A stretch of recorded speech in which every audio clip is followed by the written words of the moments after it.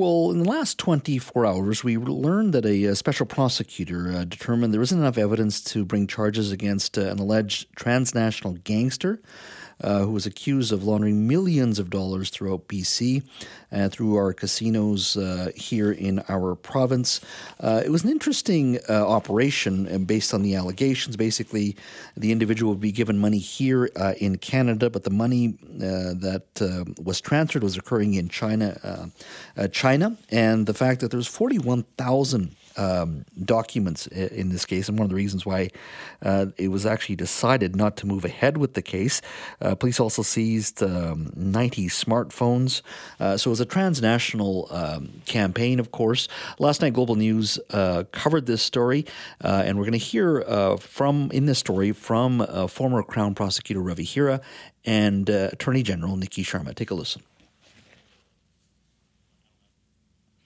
Oh, we'll get back to that story. Let's get to our guest, John Daly, former host of CKNW's Back on the Beat and former Global News investigative journalist. John, thank you for joining us.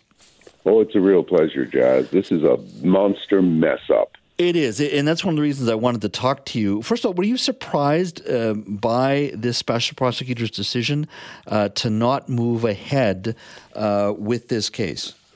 I was surprised when I first heard it, Jazz, but I must tell you, having read Chris Considine's report, it's very detailed, very thorough, and it makes perfect sense to me. The Canadian law, when it comes to alleged international money laundering crimes, is pathetic. It's a weak noodle. It doesn't do the job. It's not as strong as the American laws, and it's not as strong as the Australian laws, and that's why we got this wet firecracker. I mean, they spent, God knows, millions of dollars investigating this thing.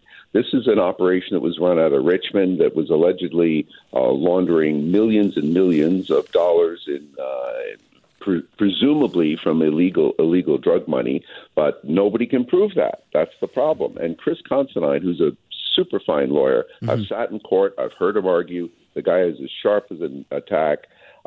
He simply says the absence of a link between X, that's Mr. Paul King Jin, his cash, and true criminal activity, as distinct from running an unlicensed business, an unlicensed activity, is the principal obstacle to a successful prosecution. He says that there's no criticism of the investigation.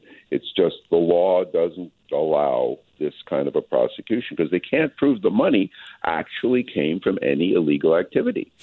Here is former Crown Prosecutor Ravi Hira and Nikki Sharma, the Attorney General, commenting on this case. Here, there was a good investigation. It's just that the laws of Canada just didn't go far enough. Lawyer Ravi Hira says this meant while there was suspicious activity, RCMP couldn't prove the cash was obtained through criminal activity. The decision was appealed and a special prosecutor was appointed. On Wednesday, Christopher Considine also sided with Crown Counsel. It is frustrating. I have to say, as you know, the BC Prosecution Service makes independent decisions of me, but we also have to remember this isn't all the tools in the toolkit. We have civil forfeiture laws, we have other ways. While it appeared that, it was pretty clear that there was a money services business being operated without a license, that was not sufficient to constitute an underlying criminal offense. John, here's what I don't understand. When you look at the United States, it's not a perfect system. But whenever you watch their news, whenever you follow their cases, they put people behind bars. There is conviction of white-collar crime. I mean, Martha Stewart, a well-known celebrity, got thrown behind bars. Yet we, in this very high-profile case, there's nothing. And I don't understand. After all these years, we come up with absolutely nothing. Yeah, the legislation is almost like the bad guys wrote the law. You have to wonder. I mean, the only, as what Chris Considine says, the only predicate offense, and that would be, something to prove that the proceeds of crime came from something wrong, something illegal. The only predicate offense here is not getting a license to run an MSB, which is a money service business, i.e., like a private bank, which is allegedly what Mr. Jin was doing with Paul King Jin. Paul King Jin survived a shooting. His partner, his buddy, got shot in a sushi restaurant a few years ago in Richmond. Jin got injured. Jin was part of a previous investigation not charged, e-pirate. That failed too. So you got e-pirate, which was the predicate investigation. Then you got e-nationalize. We've got the Cohen Commission. We've got all kinds of investigations and all kinds of commissions, and we got wet firecracker law. It just doesn't fire. It doesn't do the job. As you say, white collar criminals in Canada rarely, if ever, go to jail. What I find absolutely surprising is that, it's not like we're having this conversation. I recall doing a story in the 1990s when the RCMP, one of the senior folks here, was saying that we have difficulty investigating white-collar crimes.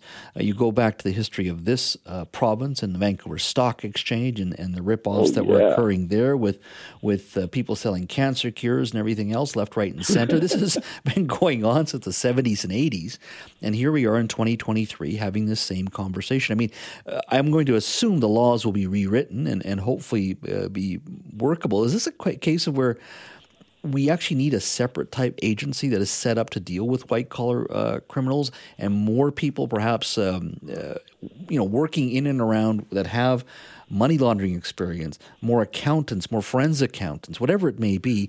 Do we need a different type of agency rather than just police officers in uniform? Yeah, maybe we do, Jazz. You got a good point there, and maybe they could lobby for better legislation. But it looks like the file itself was very complicated. As you said, there were 41,877 documents. There were 90 smartphone seized. 45 of them got dumped. In other words, the data was extracted. 2 million communications were intercepted. Most of them were in Mandarin. Only a fraction of them got translated into English. They've got the stuff. They've got the information. They just can't process it. And the law is too weak to make it go anyplace. So I don't know. If we had a separate agency, maybe they could do it. But I still think we've got bad law. Somebody's got to change the law. We don't have a RICO Act. We don't have the money laundering legislation that the United States has, or even that Australia has. And until we get better laws, I'm not quite sure that, more and better investigators are going to solve the problem. Yeah, it is frustrating. I mean, what you've just said there is it's RICO laws. When the United States brought them in many, many years ago. They've been confiscating property, money from bad guys. And to a certain degree, we have here with proceeds to crime. But it is not, we're not, maybe it's me, but we're just not publicly making the case, not just in regards to charges, but in convictions and seeing people put behind bars for a very long time. And that's always been missing with our justice system. But more importantly, in complex cases like this, we're still seeing that in the United States. You see people picked up here in Canada once in a while, but usually they get mired in some sort of issue in the United States, and the DEA or somebody else picks them up in regards to white-collar crime. But you don't see the conviction levels by Canadian authorities going after Canadian criminals, at least operating in Canada, and that has been fundamentally missing. That is for sure. John, thank you for your time, my friend. It's a real pleasure, Jazz, anytime. That is John Daly, former host of CKNW's Back on the Beat and former Global News investigative journalist. John has covered this story and many others like it. He and I were talking about the Vancouver Stock Exchange. I think those of us of a certain vintage know exactly the way this province has been run and continues to be run to a certain degree. And I don't care what party's in. You need convictions, folks. You need people put behind bars and to send a message. And what we've just said to them with two high-profile cases, and John did a great job there explaining the complexity of these cases, we can't put them away in 2023.